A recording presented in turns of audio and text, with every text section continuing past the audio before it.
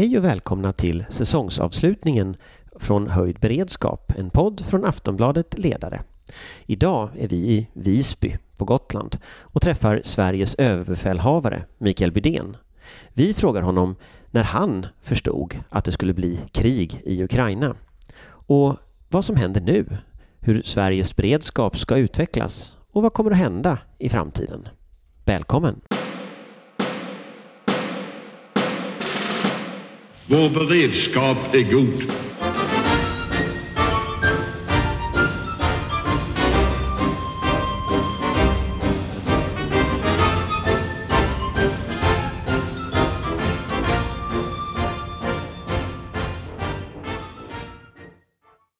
Hej och välkommen till Höjd, Beredskap. Vi sitter här idag på HMS Belos, ubåtsräddningsfartyget i Visby hamn tillsammans med Sveriges överbefälhavare Micael Bydén. Välkommen. Tack så mycket.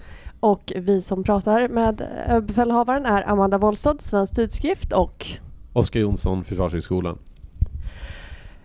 Kriget i Ukraina är inne på sin 5:e månad. Säkerhetsläget i vårt närområde har förändrats till det sämre kraftigt. När visste du att det skulle bli krig? Det var ju så här att redan förra våren så var det ju tydligt att Ryssland började då förstärka och föra trupp till gränsen kring Ukraina. Det här var ju någonting som vi följde hela resan, så att vi hade ju väldigt god koll på vilka resurser, vilka förband som fanns där. Det här fortsatte under hösten förra året och accelererade väl i slutet på förra året och inte minst i början av det här. Och någonstans under januari månad så fick jag analysen och beskedet från MUST att nu föreligger inte längre några operativa hinder för Ryssland att vidta en storskalig operation, invasion eller att göra någonting annat. Så att där handlar det ju mer om intention, villigheten att ta risk. Så det var aldrig fråga om, utan det var fråga när och till vilken nivå snarare. Sen kan man alltid diskutera då hur säker man kunde vara på den storskaliga invasionen. Det var ju behäftat med mycket hög risk, och det har ju också den här invasionen visat sig att man har fått ta ett steg tillbaka. Men någonstans där i början av året så var det ju rätt uppenbart. Man gör inte den typen av truppsammandragningar, förstärkningar, om man inte har för avsikt att göra någonting. Vi har ju hört från flera olika håll att inte minst amerikanerna reste runt redan i slutet på förra året och delade underrättelser och lägesbilder med sina vänner och allierade. Samtidigt så enligt DN så har regeringskällor påstått att MUST ganska länge menade att det inte förelåg någon risk för en större invasion. Vad är motsatsförhållandet där? Ja, men precis som jag sa, det handlade om intention och villigheten att ta hög risk. Och ur den analysen så kan man också dra sina egna slutsatser huruvida det skulle bli den storskaliga invasionen som väl ett par länder vidhöll hela resan. Och du nämner ju ett av dem. I övrigt så delade vi analys med övriga Europa och Ukraina själva att vad är det som kommer att ske här framöver. Men att det skulle ske något, det var helt uppenbart. Sen måste man själv i de olika positioner man har lägga på sitt raster. Och sen också försöka förstå vad det här är för någonting. Men det är ju en helt unik situation och en storskalig invasion som genomförs i det här skedet. Det kan ingen ha någon annan uppfattning om. Nu har ju Sveriges försvarsmakt en tid äntligen befunnit sig in i en uppbyggnadsfas igen. När började ni mer specifikt förbereda er för den utvecklingen vi är mitt inne i nu? Kriget i Ukraina. Alltså, vi har ju gjort resan. För min del så börjar ju det här redan med försvarsbeslutet 15 som var trendskiftet. Om ändå med en, får man väl säga då, ganska blygsam satsning. Då var den stor. Det handlade om 10 miljarder. Vi hade ju sagt att vi behöver mer. Försvarsbeslutet 2020 har ju gett oss en helt annan möjlighet mot de militära råd som vi har gett här över åren. att förbereda sig specifikt mot det som händer i Ukraina, ja det kan jag säga, det är ju snarare en del av den vardagliga verksamheten. Tillväxt å ena sidan, för vi behöver göra det. Sen att hantera det som händer, ja men det har vi ju gjort i perioden när vi har sett det här. Men det har ju inte varit några större förändringar för att Ryssland genomför en invasion, utan det var i samband med att det skedde så har vi också sett över vad vi låg någonstans i beredskapsanpassningarna då. Behövde vi göra, det var mina tankar den 24. Har vi gjort allt vi behöver? Vad innebär det här för vårt räckta närområde? Och ganska raskt så blir ju tankarna snarare, hur kan vi stödja Ukraina?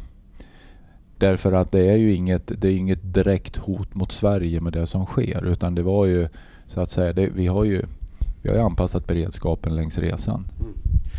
Berätta mer om stödet till Ukraina. Vad gör vi och hur signifikant tycker du det är? Och även med jämförelse med våra grannländer, vad de bidrar med. Och det kan ju vara svårt att jämföra, men jag tycker det finns ett par perspektiv. Inledningsvis så stod det ju rätt klart att vi behöver göra allt vad vi kan. Och jag kan säga att i perioder, alltså dagar och kortare, då har jag känt nästan lite vanmakt över att inte kunna göra mer. Därmed inte sagt att det vi har gjort på något sätt har varit lite eller dåligt, utan det är snarare när vi väl har kommit igång och de politiska beslut som har fattats mot de inventeringar vi har gjort och de förslag vi har gett, det är substantiellt och det är signifikant. Det är vapensystem, bland annat pansarskotten, som verkligen får effekt där de är. Men vi ser överallt. Och vad det handlar om blir ju en balans och en risktagning för egen del. Hur långt kan vi gå? Hur långt kan vi ta av det egna innehavet innan vi hamnar i en situation där vi får egen påverkan?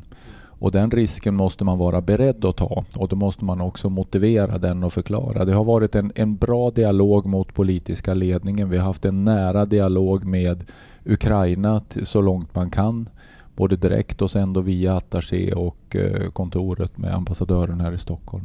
Men har inte Sverige landat i den risktagningen med vad vi ger och vad vi behåller? Har inte vi landat mycket mer blygsamt än några av våra viktigaste partner? Alltså några exempel är att baltstaterna skickade ju redan och Danmark militärt bistånd i januari. Polen skickade 200 stridsvagnar.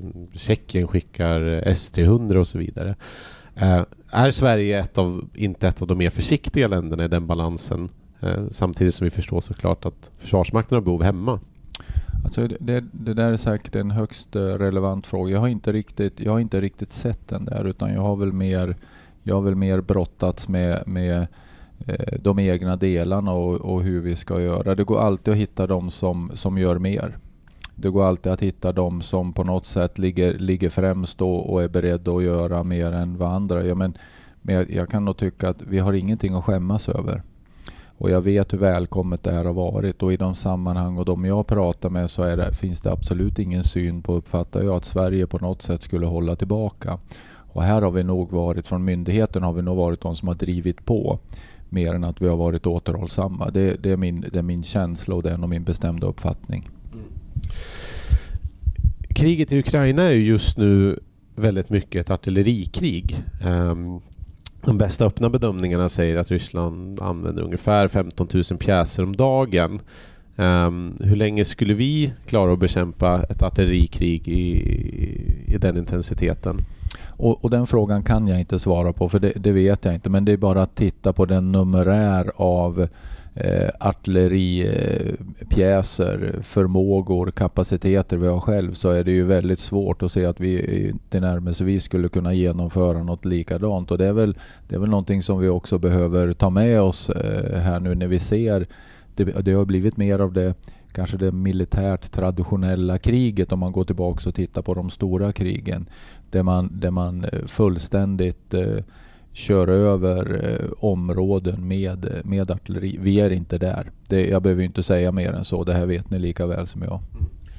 Och uthålligheten i alla delar är ju såklart extremt viktig. Men har det lett till ett omtänk hur vi tänker kring försörjning av till exempel militärmateriel. Alltså, den internationella försvarsmarknaden är ju precis som den medicinska marknaden i pandemi, att när en vill ha det vill alla ha det, och då kommer man som liten stat kanske ganska långt ner i prioriteringen. Vi har lyft upp det här nu, att det är ju nu behoven att fylla på, att köpa mer, de ser ganska lika ut i många länder, och hamnar man för långt bak i kön här då kommer man ju också få leveranserna väldigt långt bort.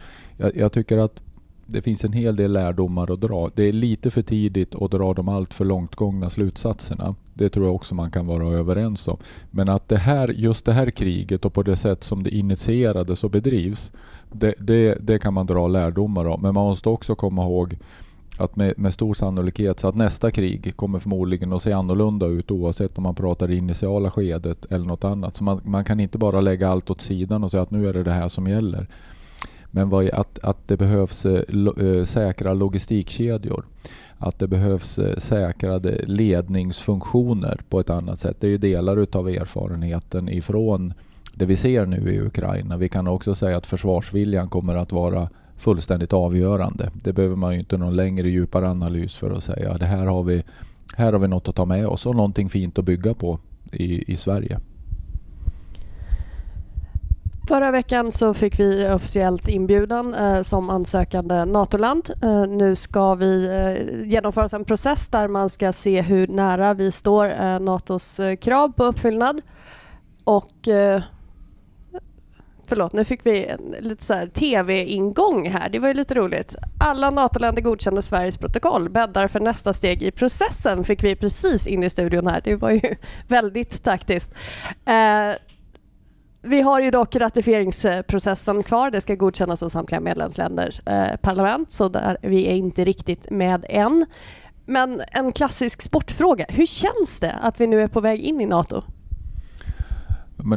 Men det som nu kommer med att vi nu har beslutet att vara invitees, att vara ett land som är inbjuden som medlem, det är att passera det första, och det känns riktigt bra. Vi sprang ju på patruller kan man säga i och med Turkiets veto, och det var nog många av oss som blev tagna på sängen här att det kom så tidigt i processen. Jag har hela tiden känt och uppfattat att det kommer att kunna bli friktioner längs resan. Det är 30 länder som ska få igenom det här i sina regeringar och parlament. Det räcker med att man är inne i en valprocess. Man har inte regering eller kanske en riksdag på plats, och så går det några månader. Men att det kom så tidigt var nog... Jag tror att fler med mig blev lite tagna på sängen där. Nu är vi förbi det första. Och din fråga då, jag tycker det känns jättebra. Det är rätt beslut, hävdar jag, när jag tar min utgångspunkt i huvuduppgiften att försvara landet mot väpnat angrepp, en NATO-ansökan. Och där så kom ju Försvarsmakten ut med sitt strategiska råd i processen, vilket ändå var en nyhet. För tidigare så har man sagt att det här är en politisk fråga, punkt. Vi berör inte det här. Man skulle nästan kunna säga en beröringsskräck, medan nu så sa vi att det är en politisk fråga, men så här ser militärstrategiska ut. Vad låg bakom att ni förändrade det förhållningssättet till NATO-frågan? Och nu tar jag min utgångspunkt som försvarsmakt. Vi har inte förändrat oss. Om man går tillbaka till våra underlag senaste åren som vi har gått in med, de officiella underlagen, budgetunderlag, andra underlag, så har vi uttryckt oss kring de traktatsbundna avtalen och den säkerhetsgaranti som kommer med ett sånt, utan att för den skulle vara proaktiva NATO, alltså att föra talan för NATO, men det är bara ett konstaterande. Och i det här fallet, och jag får frågan som myndighetschef, så är det väldigt lätt för mig att vara tydlig mot den politiska ledningen som hade att fatta beslutet ur ett militärstrategiskt perspektiv. Utgångspunkten väpnat angrepp. Då är det här helt rätt att gå in med en ansökan. Och sen får man då också prata om de utmaningar som finns med det förstås. Men det var lätt för mig att vara tydlig i det här fallet. Sverige har ju lite skämtsamt ibland beskrivits som NATOs bästa icke-medlem. Vi har ju implementerat väldigt mycket olika protokoll och funktioner för att ha samma operabilitet med NATO-länder, och vi har varit väldigt aktiva i NATO-övningar i många, många år. Hur stor övergång är det egentligen för er rent praktiskt när medlemskapet faktiskt kommer? Är det bara att gå in eller är det mycket som behöver anpassas och ändras? Man kan ju lockas med och säga att rent praktiskt för Försvarsmakten, precis som Amanda det du säger. Vi har jobbat nära, vi har övat ihop, vi har varit i insats ihop, vi pratar samma språk, vi har teknologi som fungerar upp, så kan man säga att det är bara att fortsätta på anslagen väg och så får vi medlemskapet. Så att rent praktiskt så är vi nog lika mycket där som de flesta medlemsländer och kanske lite mer än några av dem. Men sen kommer de andra delarna och man ska inte göra det för enkelt, utan nu handlar det om att analysera vad det här innebär för oss. I vår kommande planering, i det jag ska nu in med 1.11 som är mycket av vår egen planering, hur påverkar det här NATO-medlemskapet i liggande plan och hur ska vi se på det framåt? Och sen blir utmaningarna, en av dem det är att nu ska vi in i den skarpa NATO-planeringen. Där har vi inte varit. Vi har nationell försvarsplanering, vi har planerat med Finland och nu ska vi göra det här. Och en annan utmaning blir ju både på kort och längre sikt att bemanna till den nivå som både förväntas och ställs krav på. Så vi har några saker att ta här. Hur förbereder vi NATO-stöd i landet? Förutom att vi bara säger nu är vi medlemmar och ni är välkomna hit. Vi har den mentala resan att göra. Vi blir NATO. Vi är inte längre någon form av supportergrupp här eller någon partner, utan nu blir Sverige NATO. Det är också någonting som vi måste förhålla oss till. Ja, att ni är väl förberedda är väl beskedet. Vi fick precis ett tydligt tecken på att vår plan är accepterad av medlemsländerna. Det gick ju väldigt fort, så det kan ju inte varit mycket att anmärka på där. Men just rekryteringen och bemanningen kommer ju bli ett än större problem, för det är ganska många officerare vi ska ha väg till olika NATO-posteringar runt om i världen, och vi har ju redan nu vissa problem inom myndigheten att både rekrytera och kanske framförallt behålla personal. Hur ser du på den utmaningen? Att dels så ska vi förbereda oss och vi ska ta det här steg för steg. Det är det viktiga. Vi ska inte rusa in i det här och tro att vi kan göra allting fullt ut. Vi ska lyssna väldigt noga på vad förväntningarna och kraven är. Och sen behöver vi inte ligga på och ligga långt före. Vi ska ge oss själva tid. Vi ska ta det steg för steg. Och sen är det inte valbart. Går vi nu in som fullvärdig medlem, ja men då måste vi också leva upp till de krav som ställs på oss och förväntningar. Och då tycker jag att den utmaning man ställs inför om vi tar bemanningsmässigt, ja men då är ju det ett kortsiktigt problem, utmaning, men som går mot en långsiktig säkerhetsgaranti, och då måste man ju vara beredd att hantera den här perioden. Ja, vi får ta i mer. Det är saker vi inte kommer att kunna göra. Vi får göra omprioriteringar. Men jag har så svårt att se det här som ett problem. Det här är givet nu. Det här är bra. Det här ska vi se till att göra på allra bästa sätt under de förutsättningar som råder för oss. Vi ska liksom inte nu tävla med Finland in i det här och vara först, utan här gäller att, och vi har redan börjat den dialogen med NATO-representanter.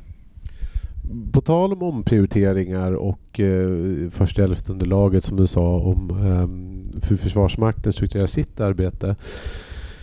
Vad har vi i Sverige fått anledning att tänka om kring vår försvarsplanering och förmågeutveckling? Vad har vi sett till exempel för ryska svagheter eller ryska styrkor som på något sätt förändrar hur vi ska utkämpa ett eventuellt krig? Om vi då går tillbaka, för jag utgår ifrån att det här är då erfarenheten när vi ser från 24 februari och framåt.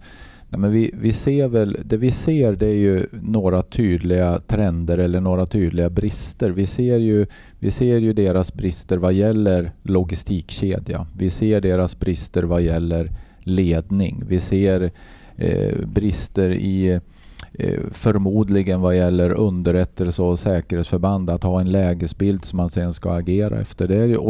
Det här är ju faktiskt områden som vi redan har fokuserat på, som ligger i vår planering i försvarsbeslutet. En försvarsmakt i balans. Vad då balans? Balans mellan stödjande förband och verkansförbanden. Där har vi logistik, där har vi ledning, där har vi underrättelse och säkerhetsförbanden vi har pratat om.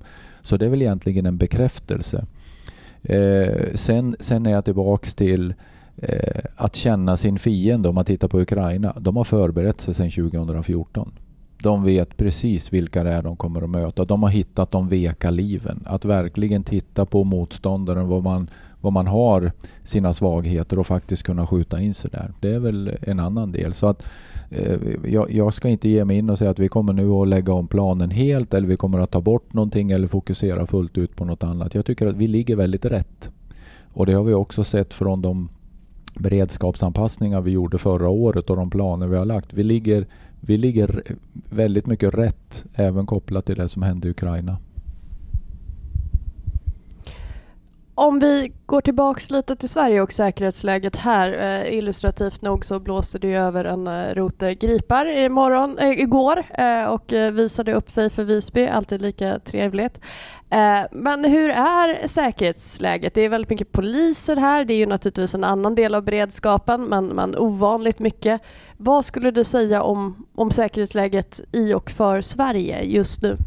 Och vad gjorde griparna? Det förekommer en del rykten att de avvisade flygplan till exempel.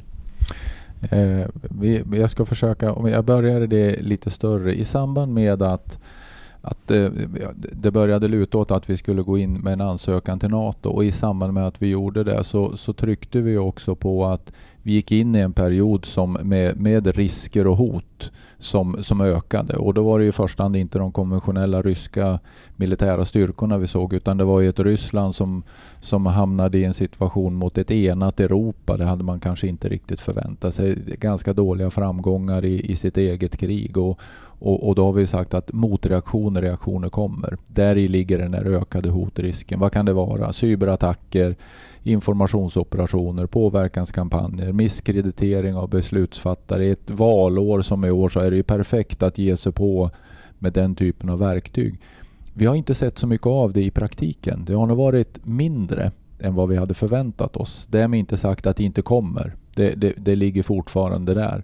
Så det är väl en del av risken. Vi ser också de större övningarna, Baltops, då svarar man upp med en övning som man också förstärker, mer militär närvaro av flera på ett rätt begränsat område, på sjön och i luften. Och då är det incidenterna som vi har pratat om. Beteenden, flygning nära andra men också nära vår gräns. Oavsett om man medvetet tänker passera gränsen eller inte, vilket man sällan gör, säger jag, det händer inte så ofta, men åtminstone beteendet att vara så nära, det är onödigt. Här i ligger det en hel del. Och vad gjorde då griparna? Ja, de flög igår och vi hade också incidentroten var här ute och genomförde då en klargöring här ute för att fortsätta och så passar man då på och vi planerade in en överflygning och så gjorde vi en medial del ute på vårt område här i norra delen av det. Så att jag har inte hört någonting om någon avvisning eller någon nära kränkning. Så att om det är rykten, det vågar jag inte säga. Jag har inte hört något. Kan inte bekräfta det. Men de är väl fina i luften, eller hur? Det känns oerhört tryggt att ha den typen av bevakning. Och det var våra flygplan. Om det gick andra rykten så var det var Gripen och det var svenska flygvapnets Gripen som var. Tack och lov ganska lätta att identifiera. Men du talar om situationen inför NATO och inför valet. Tror du att vi kommer se en upptrappning inför det och finns det någon risk för andra cyberhot? Är ju naturligtvis ett stort hot i sig, men är ni rädda för att det ska gå längre än så rent fysiskt? Att vara rädda eller bekymrade. Jag kan bara konstatera att det här är en händelse i landet som är stor och viktig och det finns möjligheter att påverka det här på olika sätt. Och det här jag tar det som exempel, men jag vet ju också att det exemplet hanteras. Det är ju flera myndigheter som har ansvar och följer det här väldigt noggrant. Ja, det är väl inte helt osannolikt att man gör någonting i samband med det här. Men det är ingenting i grunden som jag lägger något större fokus på, utan vi ska se till att lösa våra delar. Du pratade också om det här med risk och säkerhet här kring Almedalen. Jag har fått rätt många frågor kring det. Det finns ingen information som jag har som säger att det skulle vara händer en massa saker eller det är risk och hot här just nu, utan det är väl när man samlar sig många befattningshavare och intressanta personer och verksamheter, ja men då är det väl klart att det finns en möjlighet att göra något. Men det finns inga tydliga tecken eller informationer som jag har fått som gör att jag är orolig. Nej, och där kan man ju, ska man göra någonting mot ledande befatthavare kan man skjuta en kryssningsrobot mot regeringskvartering, så träffar man lika många som man gör här på Visby. Det kanske vi inte ska måla fan på väggen riktigt så långt. Men hur ser det ut ovanför, på och under Östersjön? Jag vet för ett par år sedan så hade ni ett seminarium här, eller deltog i ett seminarium här, när en utav flygvapnens piloter talade om situationen, just hur det känns att befinna sig uppe i ett plan när ryska plan flyger onödigt nära. Vi har ju haft en del incidenter både i Sverige och i våra nordiska grannländer med flyg som uppvisar aggressivitet, fartyg som går nära. Vad som pågår under ytan vet vi inte, men det brukar ju inte vara bättre där. Hur ser situationen ut för de enskilda piloterna och sjömän? Är ni oroliga för att det av misstag ska ske olyckor eller incidenter när vi ser den här aggressiva typen av markering? Vi är medvetna om det här, och i perioder och vid tillfällen så är det ju uppträdande som är onödigt nära gräns eller onödigt nära våra flygplan eller andra länders flygplan. Och jag tror att det här är personal som är erfarna. Vi vet om det här, vi är medvetna om det och vi förbereder oss för att det ska ske. Och sen är det just det här med de här incidenten som uppstår. Det går ju faktiskt att skapa ett problem och använda det i sin egen beskrivning sen att det var någonting annat. Men här gäller att vara medveten, det gäller att vara kall, att inte dra för snabba slutsatser. Och det här ser vi det på ytan. Vi ser det i luften.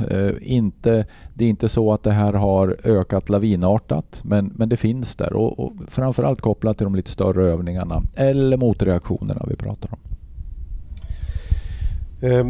Jag skulle vilja fråga, nu är ju Försvarsmakten ändå i ganska mycket medvind, alltså dels politiskt med stora satsningar men även samhälleligt med mycket stöd för Försvarsmaktens roll och liksom rekordansökningar till hemvärnet och sådär. Men vad är svårast för dig i ditt jobb just nu? Vad ger dig mest huvudvärk?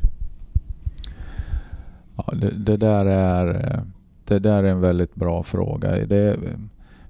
Tidigare innan allt det här trillade in under våren, då den största utmaning som jag oftast har, det är den kommunikativa delen. Att kunna prata till alla, uppåt, utåt, neråt i organisationen, ut mot våra partners och få ihop en kommunikation som både hänger ihop och som är både trovärdig och tydlig. Det tycker jag är en utmaning över tiden. Men om man lägger den åt sidan och så inser vi att under den här våren och det som då hände i Ukraina, vi kommer med ett försvarsbeslut med höga ambitioner som dessutom är finansierat. Det var 17 punkter som inte kom med. Det speglar väldigt mycket det råd vi har gått in med. Så redan december 20 så fick vi nypa oss i armen att det föll på plats. Och vi har ju verkligen vi har lagt en plan som är krävande. Vår organisation som går hårt. Nu börjar då händelserna av förra året. Vi börjar anpassa beredskapen. Vi lägger mer resurser i skarp verksamhet, insatser och operationer än vad vi då hade i grundplanen så att säga. Kombination med hög takt i värnpliktsutbildning, hög övnings- och träningsverksamhet, och så trillar allt in under våren. 2 miljarder i år, finansiella villkor som blir bättre, bemyndigande ramar om 30 miljarder, indikation 2% av BNP, ansökan till NATO. Det är väl klart att jag har ganska mycket funderingar hur vi ska få ihop det här.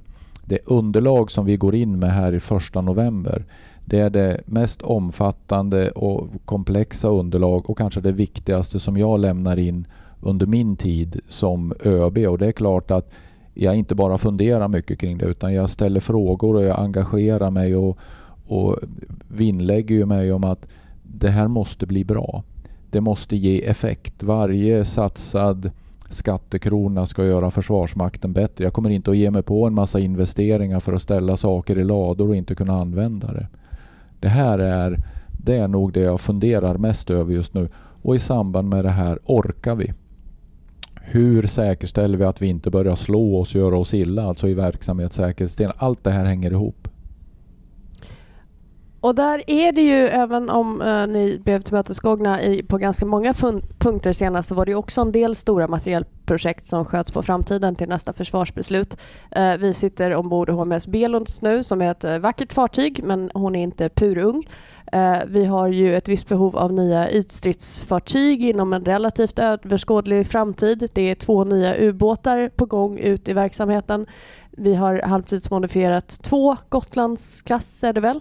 Men det är kanske också i underkant. Hur är det med de här liksom stora kostsamma materiellprojekten? Hur ska man få plats med det och samtidigt ha pengar till att anställa personal och liksom rusta upp den dagliga verksamheten? Vad skulle du vilja se försvar från politiken där? Ja, men det finns några saker att säga. Med en sån satsning nu som 2% mot BNP, det är ju historiska satsningar. Men man måste komma ihåg ändå att hur stor den volymen ekonomi är, och med det du räknar upp, så det kommer inte att räcka till allting i det korta perspektivet, utan här får man ju lägga den långsiktiga planen. Men jag tycker också att vi vidtar snabbare åtgärder. Nu gick vi till anskaffning här av Global Eye, det vill säga ny sensor i luften som kommer att på ett mycket signifikant sätt öka vår förmåga i den delen som vi har efterfrågat. Så att vi försöker hitta lösningar att gå snabbare fram det vi verkligen behöver. Det vi också med stor med trygghet kan säga att men här kommer leveransen. Att vi inte ger oss på nu de här stora svåra delarna och tror att det ska komma tidigare än vad som är möjligt. Här gäller det att kämpa. Här gäller det är väldigt mycket fokus, det är mycket ledarskap att vara inne och inte tappa greppet på de stora materiellprojekten. De här ligger ju också med som delar av vår analys här till höst. Och det man vet, det är att stora materiellprojekt har höga risker behäftade då med ökad ekonomi, att det tar längre tid än planerat. Det ligger i sakens natur, men här gäller att inte bara låta det ske, utan det ska levereras på tid, till ekonomi och de krav som är satta. Här har vi ett gemensamt jobb med Försvarets materielverk, med FMV och med industrin. Det finns massor att göra här. Det går att problematisera mycket, men vi har också en fantastisk möjlighet med de kapaciteter vi har i landet. Och så den andra dimensionen, vi var ju kort inne på personalfrågan, men vi vet ju också att det är ibland svårt att behålla personalen för er. Det är svårt att rekrytera i de nummer man behöver. Det är ju väldigt långa ledtider. Det tar ju ett antal år att få fram en duglig officer från värnplikten. Och vi vet också att många personalkategorier, inte minst inom flottan och flygvapnet, arbetar väldigt mycket just nu. Hur ska man kunna motivera och behålla och helt enkelt undvika att slita ut personalen under den här ganska kraftiga tillväxtfasen? Ja, man måste ha kloka chefer i systemet som känner sin personal och som ser hur långt vi kan gå. Det är ju inte tal om att vi begär mer av vår personal nu än vad jag skulle önska att vi skulle göra. Men det är heller inte valbart. Det är en skarp situation som vi har att hantera varje dag, dygnet runt. Att vara på plats där och när det behövs, det kan vi inte välja bort. Samtidigt så har vi då en tillväxt som vi så väl behöver för att bli den mer robusta organisationen, att orka över tiden, att få den här försvarsmakten i balans. Och delar av svaret är att vi måste fortsätta att jobba hårt. Det är det ena. Det är en fantastisk inställning i organisationen generellt sett, men man kan inte gå hur hårt som helst, hur länge som helst. Sen handlar det om att vi måste våga jobba på annat sätt. Vi har en mental resa att göra att gå in i NATO. Vi har en annan mental resa att göra att släppa det som vi har byggt upp som är så fint. Men vi byggde upp det under en period när vi hade mycket tid, gott om tid och bristande ekonomi. Nu är det omvända världen. Nu är ekonomin, ambitionerna, resurserna för att gå fram på plats. Men tiden är begränsad. Personal, som du säger, det tar tid. Vi fyller mer eller mindre alla måltal på officersutbildningarna. Reservofficersutbildningen är kvar. Där håller vi på med införande av KB-systemet, så tror vi att planen är att nu ska vi nå dem också. Men i övrigt, det här går bra. Men det tar 3 år för en yrkesofficer. Det tar 1,5 år för en specialistofficer att bli klar. Och då är det bara utbildningen. Sen ska man in och jobba och skapa sig erfarenhet. Vi kämpar med det här. Vi har anställt fler civila än vad vi har gjort på många, många år på rätt kort tid och fyller på det vi kan. Så att det går fullt. Det måste vara attraktivt. Vi måste lyckas med värnpliktsutbildningen. De här unga kvinnorna och männen, det ska vara det bästa de har upplevt i hela sitt liv. Då har vi en fantastisk rekryteringsbas. Vi måste övertyga dem vi har i systemet att stanna kvar. Inte bara vädja till dem utan också att vi har villkor som gör att det är rimligt att stanna kvar och att man gör det med självklarhet. Vi kommer aldrig kunna konkurrera med lön fullt ut med näringslivet. Men då får man hitta andra former för det. Allt det här hänger ihop och det här är inte lätt. Men jag kan säga om det är någon gång det känns motiverande och inspirerande att kliva upp och gå till jobbet, då är det nu. Och då får man komma ihåg den mörka fond som finns bakom. Men jag tycker det är nu vi ska steppa upp. Gör vi det inte nu, då är vi lite förlorade. Och det gör vi. Jag tycker vi gör ett fantastiskt jobb. Jag är oerhört stolt och tacksam över det som sker. Och det blir väl lite upplyftande avslutningsord där från Sveriges överbefälhavare Micael Bydén. Tack så hemskt mycket för att du lät oss komma hit idag.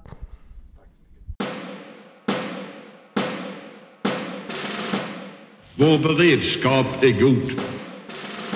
Ja, då sitter vi faktiskt på våran panel här nu och ska diskutera ÖB. Och nu är det inte längre på HMS Belos utan nu är det faktiskt i Almedalen. Ungefär 50-tal meter från en robothund som går runt här. Och solen skiner på Gotland. Och med mig här idag så har jag Amanda. Wollstad, Svensk Tidskrift. Patrik. Oksanen, taximedien Frivärd. Och Oskar. Jonsson, Försvarshögskolan. Ja, och ni har just intervjuat ÖB. Hur kändes det? Vad var ert intryck? Sportfrågan? Ja, men han är ju... Det är ju tydligt att det händer väldigt mycket just nu. Att han har en positiv bild och är ganska nöjd med den utvecklingen Försvarsmakten har. Samtidigt så är det ju många hinder kvar på vägen. Man har ju utmaningar både med stora tunga materiellprojekt som anas vid horisonten. Vi har framförallt problem med personalbemanning där han ju sa i princip rakt ut att just nu tvingas man driva personalen lite hårdare än vad man egentligen har möjlighet eller borde göra. Det var ju också en väldigt intressant diskussion om hans syn på hotbilden och Sveriges situation. Där han konstaterade att hittills har vi ju inte sett riktigt den anstormningen som man hade väntat sig efter NATO-medlemskapet. Men det finns ju fortfarande stora risker för inte minst olika former av IT-attacker, cyberattacker, smutskastning-kampanjer och det är väl en stor risk inför valet framförallt. Oskar? Nej, men jag tycker att det är en överbefälhavare som ändå har trots ett väldigt mycket försämrat omvärldsläge och trots mycket problem eller liksom utmaningar att lösa om man ska använda nyspråk, så är det ändå ett stort politiskt stöd och ett stort folkligt stöd som han åtnjuter. Och han känns än mer trygg, han känns än mer frispråkig och han känns än mer fokuserad på att göra verkstad. Sen så är det ju också tämligen uppenbart att de är väldigt nöjda med att äntligen få börja processen att bli fullvärdig NATO-medlem. Det pratade vi också en del med befälhavaren om att Sverige har ju sedan länge implementerat de flesta protokoll och strategier. Man har samövat väldigt länge. Och nu har man möjlighet att ta steget fullt ut och det tror jag är både en lättnad och en intressant utmaning för Försvarsmakten att ta sig an. Och han var ju förstås väldigt nöjd med beskedet vi fick under intervjun att ansökningsprotokollet nu har godkänts av alla länder. Och med tanke på hur snabbt det har gått så är det också ett tydligt tecken på att Sverige är rent praktiskt redo för ett NATO-medlemskap. Och där kan vi lägga till att efter den intervjun ni gjorde så har ju nu Estland klivit ut och sagt att de sammankallar sitt parlament, Riigikogu, sin riksdag, och ratificerar Sverige och Finlands medlemskap imorgon som första land. Och det tycker jag är en skillnad, för Försvarsmakten har länge varit väldigt, väldigt försiktig i NATO-frågan när man har sagt det här är en politisk fråga, punkt. Medan den här gången kom man ut med NATO är en politisk fråga, men det här är vårt militärstrategiska råd. Överbefälhavaren tyckte själv att de hade sagt det där på ett sätt eller ett annat sätt tidigare, men aldrig så tydligt. Och det tycker jag ändå ligger in i den här mer ska vi säga, än mer trygga och frispråkiga överbefälhavare som vi har nu. Om man går tillbaka till själva intervjun, så en sån sak som jag tror ändå är ett besked som är nytt för de flesta är ju när han placerar tidpunkten för när Sverige förstår, eller när han förstår, till januari.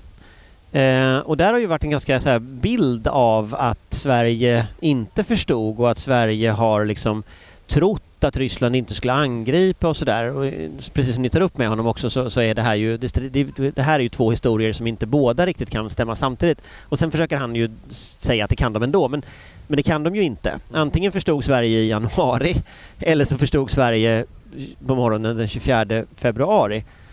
Patrik? Nej, men jag tänker så här att det som överbefälhavaren säger är ju att den militära underrättelsetjänsten konstaterat i januari att förmågan att gå till angrepp enligt olika scenarion, den är på plats. Och man bygger inte upp sånt här utan att ha någon tanke på hur man använder det. Men sen börjar ju liksom då avsikt och vilja och tolkningar och kanske förhoppningar.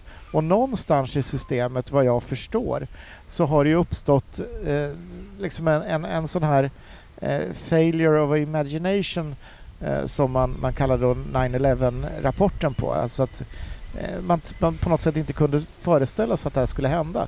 Så att någonstans i det svenska systemet så har det skett någon omvandling här.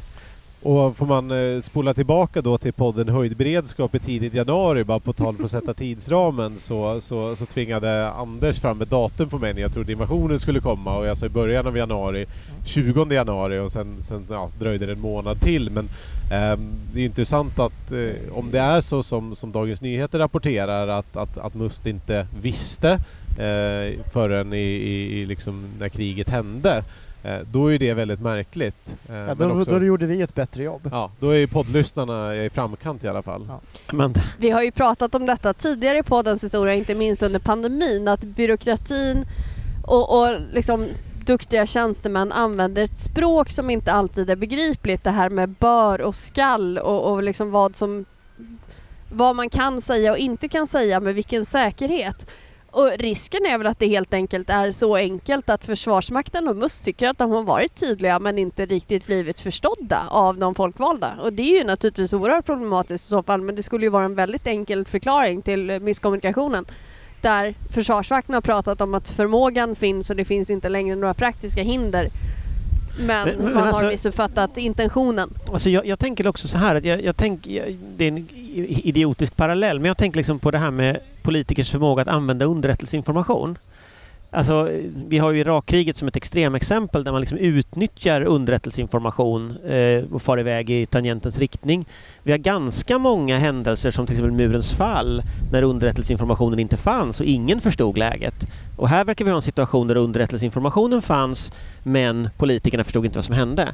Varför är det så svårt att synka ihop liksom underrättelsetjänst med ett politiskt beslutsfattande? Det är ju trots allt ett instrument för politiskt beslutsfattande. Och det är inte första gången som det här verkar uppstå. Ja, men jag tänker att det är språket där som Amanda är inne på. Att man uttrycker sig, och man kanske uttrycker sig i tidshorisonter som inte förstås av politiken. Att just nu ser vi inget före liksom att ett angrepp kommer just nu. Och det kan då underförstått vara nästan 72 timmarna. Det betyder inte att det inte kommer om 2 veckor. Alltså att det kan vara sådana kommunikativa saker som stör i systemet. Sen historiskt så har vi en annan intressant händelse. Det var Pearl Harbor. Amerikanerna hade all kunskap de behövde för att dra slutsatsen att Japan kommer att anfalla. Men de klarade inte av att lägga ihop kunskapen och göra analysen. Amanda? Sen handlar det väl tyvärr om ett visst mått av önsketänkande och sunken cost, eller vad man ska uttrycka det. Dels att en generation av politiker med väldigt lite egen erfarenhet av konflikter och ett omedelbart hot mot Sverige har väldigt svårt att ta in att situationen som den ser ut som den gör idag. Men också att man har investerat så pass mycket av sitt politiska och personliga kapital i nedrustning, i ett utlandsinsatsförsvar snarare än ett territorialförsvar, i sin roll som fredens röst internationellt i sitt motstånd mot ett NATO-medlemskap. Att man har svårt att acceptera att den omsvängningen kommer. Det har vi också sett en del, den här rapporten i Svenska Dagbladet var det väl häromdagen. Och vad de menar hände på regeringskansliet under omsvängningen gentemot ett ja till NATO. Där vi ju ser väldigt tydligt det att man i det längsta förnekade och inte riktigt ville ta det här steget. Oskar? Det finns väldigt mycket att säga om underrättelsetjänsterna och beslutsfattande, men jag har genuint ingen aning om vad som har hänt här. Å ena sidan rapporteras att Mustvit inte, och å andra sidan rapporteras att de verkligen visste. Men där får man ju lägga till ett par fler pusselbitar. Vi har ett utrikesdepartement som är en informationsflöde. Det är ju, fast det är ju öppna källor som sköter bilaterala relationer. Vi har FRA som sköter signalspaningen. Så någonstans så måste ju liksom alla de här, åtminstone de 3 bilderna, också koppla till att amerikanska regeringsföreträdare åkte runt i november och visade, hörni, det här är på väg att hända. Så någonstans så måste ju också ha funnits en helhetsbild, även om Must visste eller inte visste. Men det är någonting i hela den här soppan som fortfarande är outredd faktiskt, som är svårt att sätta fingret på utsidan. En annan sak som ni tog upp i podden som är kanske inte så outredd som oklar, det är ju det militära stödet till Ukraina. Och där, eller intervjun, förlåt.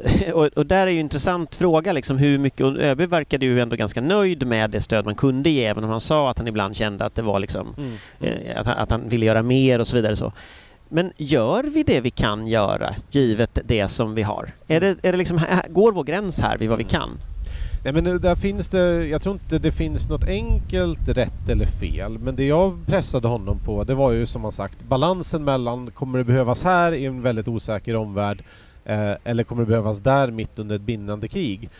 Och det som man kanske inte har pratat så mycket i den balansen, det är ju just nu är det riktigt svårt att få tag på försvarsmateriel, för alla vill ha det samtidigt, och hela Europa plus USA har ju svårt att försörja Ukraina. Så att om vi ger bort till exempel artillerisystem, vilket Norge har gjort, liksom, vårt grannar Norge har gjort, och baltstaterna som delar en gräns med Ryssland har gett bort luftvärnsrobotar Stinger och pansarvärnsrobotar Javelin. Ger man bort dem så är det 4, 5, 6 år bort om man har tur. Men det enda jag tycker man ändå faktiskt kan slå fast är ju att vi i Sverige har ändå landat mindre än till exempel Danmark, Norge, Baltikum i termer av vad ska vi ha kvar och vad ska vi bort. Men 10 000 pansarskott är inte dåligt. Ja, alltså jag försökte gräva lite hur mycket pansarskott som producerades, och någonstans så säger uppgifter över 700 000, men jag tror till och med att det var mer. Så i det perspektivet så låter 10 000 pansarskott kanske mer än vad det är. En pansarvärnsrobot kan ju vara målsökande på en robot, medan ett pansarskott skjuter ju rakt. Du måste vara ganska nära att se den. Och det är inte så mycket strid mellan infanteriförband när man ser varandra, utan det är väldigt mycket artilleristrid just nu. Så att svåra frågor, men det ÖB tyckte var att man skulle vara stolt för det vi gör. Sjömålsrobot, kulsprut och pansarskott. Amanda? Det handlar ju väldigt mycket om hur man väljer att se på det här. Det är ju Estland till exempel som har skänkt oerhört mycket, både nominellt och totalt sett. Ju helt enkelt har valt att se det som att striden står i Ukraina och det är här och nu den behövs, och förlorar Ukraina så kommer det vara tämligen kört för dem ändå. Och det är väl en ganska rimlig slutsats att dra. Sen så är det väl också ju längre... Men det känns som en ganska korrekt slutsats om man sitter i Tallinn och tittar på det. Ja, men precis. Men vi är inte så himla mycket längre ifrån, så det är svårt, och jag tror säkert att vi kunde göra mer. Framförallt så skulle vi kunna göra mer civilt, därför att det behövs ju stöd, liksom rent ekonomiskt stöd och uppbyggnadsstöd och stöd med sjukvårdsmateriel och sånt också, som vi kanske har lättare greppbart, och också har någon slags här identitetskoppling. Vi vill ju gärna se oss som den humanitära stormakten, så det är kanske lättare att göra det. Men det avlastar ju också Ukraina ekonomiskt och praktiskt, för då kan de ju lägga sina egna resurser på annat. Så att naturligtvis så går det att stödja mycket mer. Vad exakt man kan ge bort i militärt materiel, där litar jag faktiskt på att ÖB tar någon form av rimliga slutsatser. Oskar hade en bra idé i en panel som jag lyssnade på här tidigare idag. Och det är ju då att vi kanske behöver fundera på om vi inte ska bygga en fabrik för kryssningsrobotar till exempel. Och lite grann så den erfarenheten som vi gjorde efter andra världskriget var ju då att i tid av upprustning, när alla rustar upp, så kommer inte den internationella marknaden att då kunna försörja Sverige så, därför att det blir konkurrens om vapnen. Okej, missilfabrik. Jag vill inte vara jätteteknisk, men jag måste ändå bara för lyssnarna skulle försöka åskådliggöra det här lite. Om vi tittar på de NLO som Storbritannien har skickat. Nu pratar vi pansarvärnsvapen. Pansarvärnsrobotar. Så kommer det ta 4 år för dem, och då har de ju redan fabriker och produktionslinjer på plats. Det kommer ta 4 år för dem att få tillbaka lika många pansarvärnsrobotar som de hade innan kriget. Men sen vill de ju ha dubbelt så många, för kriget har ju försämrat säkerhetsläget. Så säg att det tar 7 år för dem att bara få inom existerande lina. Och då ser vi kryssningsrobotar, en av de största sakerna vi saknar i Sverige. Vi saknar mängden av dem. Och de har ju visat sig ett strategiskt vapen för Ryssland. Och vi skulle kunna slå mot alla ryska baseringsplatser från havet, från svenskt territorium. Och det är egentligen enkelt sett bara att börja bygga, tycker jag. Om man tänker att vi rustar upp nu, för det tar ju en stund att bygga en ny stridsvagn för ryssarna också som man har skjutit sönder liksom, så att det blir ju ändå någon form av balans här. Man har lite tid, säg vi har det, och så satsar man de pengar som folk pratar om nu, 2% av BNP, det blir en generell upprustning. Hur lång tid tar det för oss att nå till en sån punkt? Ja, om vi börjar nu liksom. Ja, det tar väldigt lång tid, men jag måste också lägga upp det som är lite av en många andas ut lite och tänker nu är Ryssland nere för flera år. Enligt den bästa öppna källor-tracken för ryska militära förluster så har de tappat 34 stridsflyg. 17 av dem är Su-25, det vill säga från alltså 70-talet. 17 av dem är moderna. Vet ni hur många moderna stridsflyg Ryssland producerar per år? Jag tänker att du vet det. Ja, 500 har de producerat de senaste 10 åren, så de snittar 50 per år. Så bland moderna stridsflyg så borde Ryssland ha egentligen fler än när de startade kriget. Så att Ryssland har en enorm försvarsindustri. Sen så kommer det bli komponentbrist och så vidare, och det är svårt att veta exakt hur det slår, men det kommer man också kunna lösa med substitut. Så att jag vill också varna för oss att andas ut och tro att det helt plötsligt kommer att Ryssland kommer vara nere i 5-6 år. Det tror jag inte. Nej, det tar jättelång tid för vår del. Men det är också därför vi måste börja. Alltså kryssningsrobotar har funnits sedan 1970-talet. Vi har fortfarande inga storskalig produktion av kryssningsrobotar i Sverige. Patrik? Nej, men det är inte så mycket mer att säga än att hålla med. Vi måste börja, och vi måste börja mycket snabbare än vad vi gör. Och det tar den tiden. Oskar indikerar ju här liksom 7 år för Storbritannien att nå de siffror som de vill ha på NLO. Vi vet att man brukar prata om 10 år för att få ett örlogsfartyg från ritbord till tjänst, även om man kan korta det på olika sätt. Så att det är processtider, och det måste gå mycket fortare och med en större ansträngning och vilja. Amanda. Och det är ju det vi också har tjatat lite om. Alltså allting måste ju göras samtidigt. Det är ju det som är problemet. Ja, vi måste se till att få förmåga här och nu. Vi måste bygga upp våra lager av ammunition både i liksom mindre och större klasser. Men vi måste ju också se till att få ut den där jäkla beställningen på nya ytstridsfartyg som vi har tjatat om jag vet inte hur många år, som nu var uppskjutet igen till försvarsbeslutsperiod 25-30. Därför att de är ju 10 år bort när vi väl har beställt dem, även om vi kanske kan pressa tiden lite. Och det är ju det som är problemet just nu, att man vill göra saker här och nu. Och det är naturligtvis bra, för vi behöver bygga förmåga här och nu. Men vi behöver också bygga den långsiktiga förmågan och omsätta de större vapensystemen som börjar vara dags att bytas ut. Och det är det jag upplever att politiken har lite svårt att förstå. Det är inte antingen eller, det är allt på en gång just nu. Det är en big bang i försvarspolitiken. Och ett mod från försvarsberedningen och landa det. Jag menar, de politiska förutsättningarna finns ju. Man är historiskt överens om att nå 2%. Men jag tänker att om vi tittar framåt lite grann, för att där är ju NATO-medlemskapet ändå den största säkerhetspolitiska förändringen som sker. Och nu har lite Turkiet bränt av mycket av vad Turkiet hade. De kunde stoppat detta, idag skrivs det på.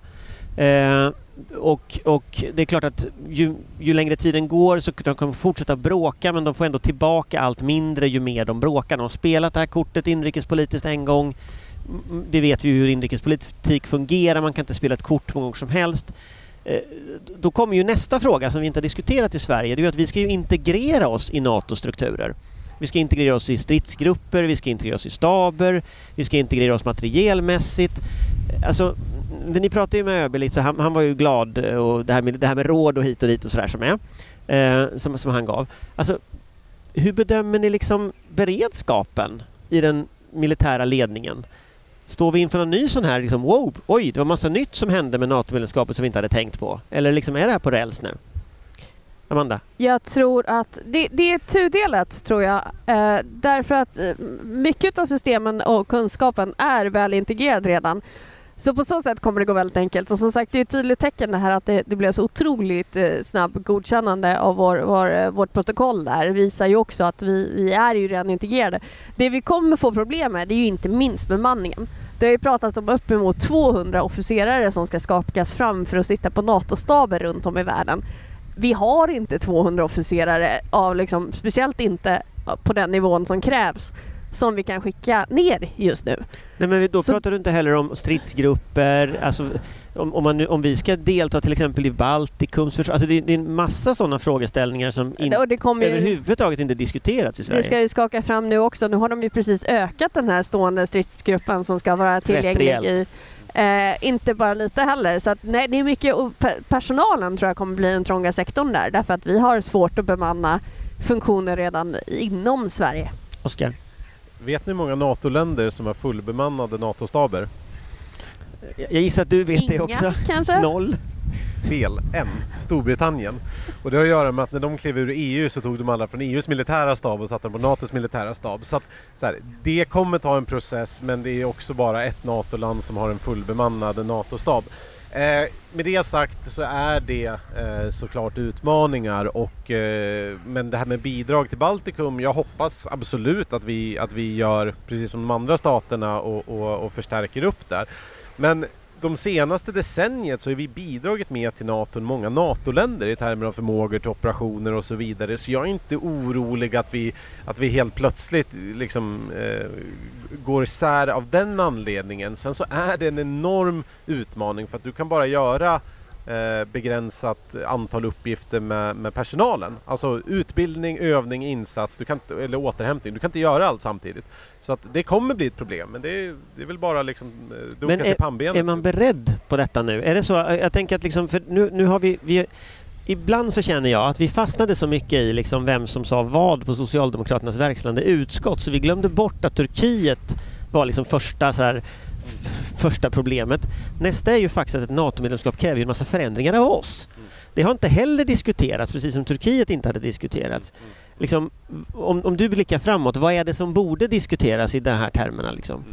Nej, men ÖB var ganska optimistisk där, och jag håller väl med honom där, att jag tror att det är inte liksom, det kommer inte, jag skulle säga så här, jag skulle säga att vår försvarsmakt redan är designad för att vara en del av en större sammanhang, snarare att vi ska kunna sköta kriget själv. Finlands är ju mer så. Så rent av liksom förmågor och hur man opererar kanske inte så mycket. Sen kommer vi förväntas, antar jag, eller hoppas jag, att vi kommer att skicka styrkor till Baltikum till exempel. Men jag tror att det stora svårigheten är just personalen. Du har med pensionsavgångar bland högre officerare och så vidare, och bemanna upp. Men jag tror inte heller det måste ske direkt, utan som sagt, normalfallet är att man inte har det fullbemannat. Så att jag tror att jag tror inte att det behöver vara en jättestor debatt, förutom att man vet att vi kommer behöva tillväxt enormt på högre stabsnivå.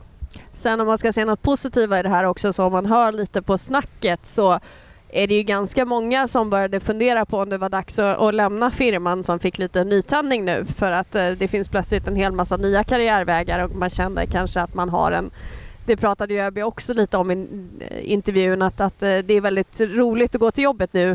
Det händer mycket fruktansvärt, och det önskar jag mig att man slapp, men det är väldigt motiverande. Man känner att man verkligen gör nytta.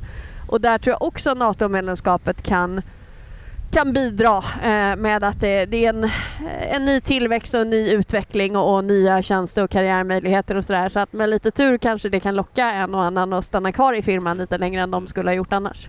Ja, ÖB sa inte det rakt ut, men är det någonting som motiverar soldater och officerare mer än att de får en flådig lön, är riktig verksamhet. Att man ska göra saker, insatser, övningar och att man känner sig uppskattad, att man har ett syfte. Så jag tror att det finns lite bättre förutsättningar nu.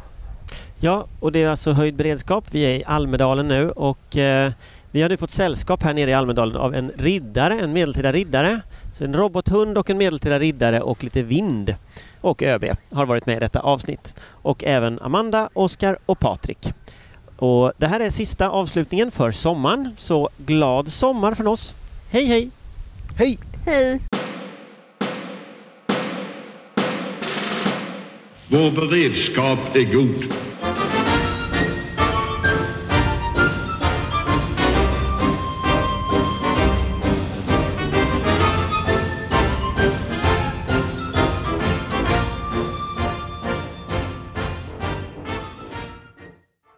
Du har lyssnat på en podcast från Aftonbladet. Ansvarig utgivare är Lena K. Samuelsson.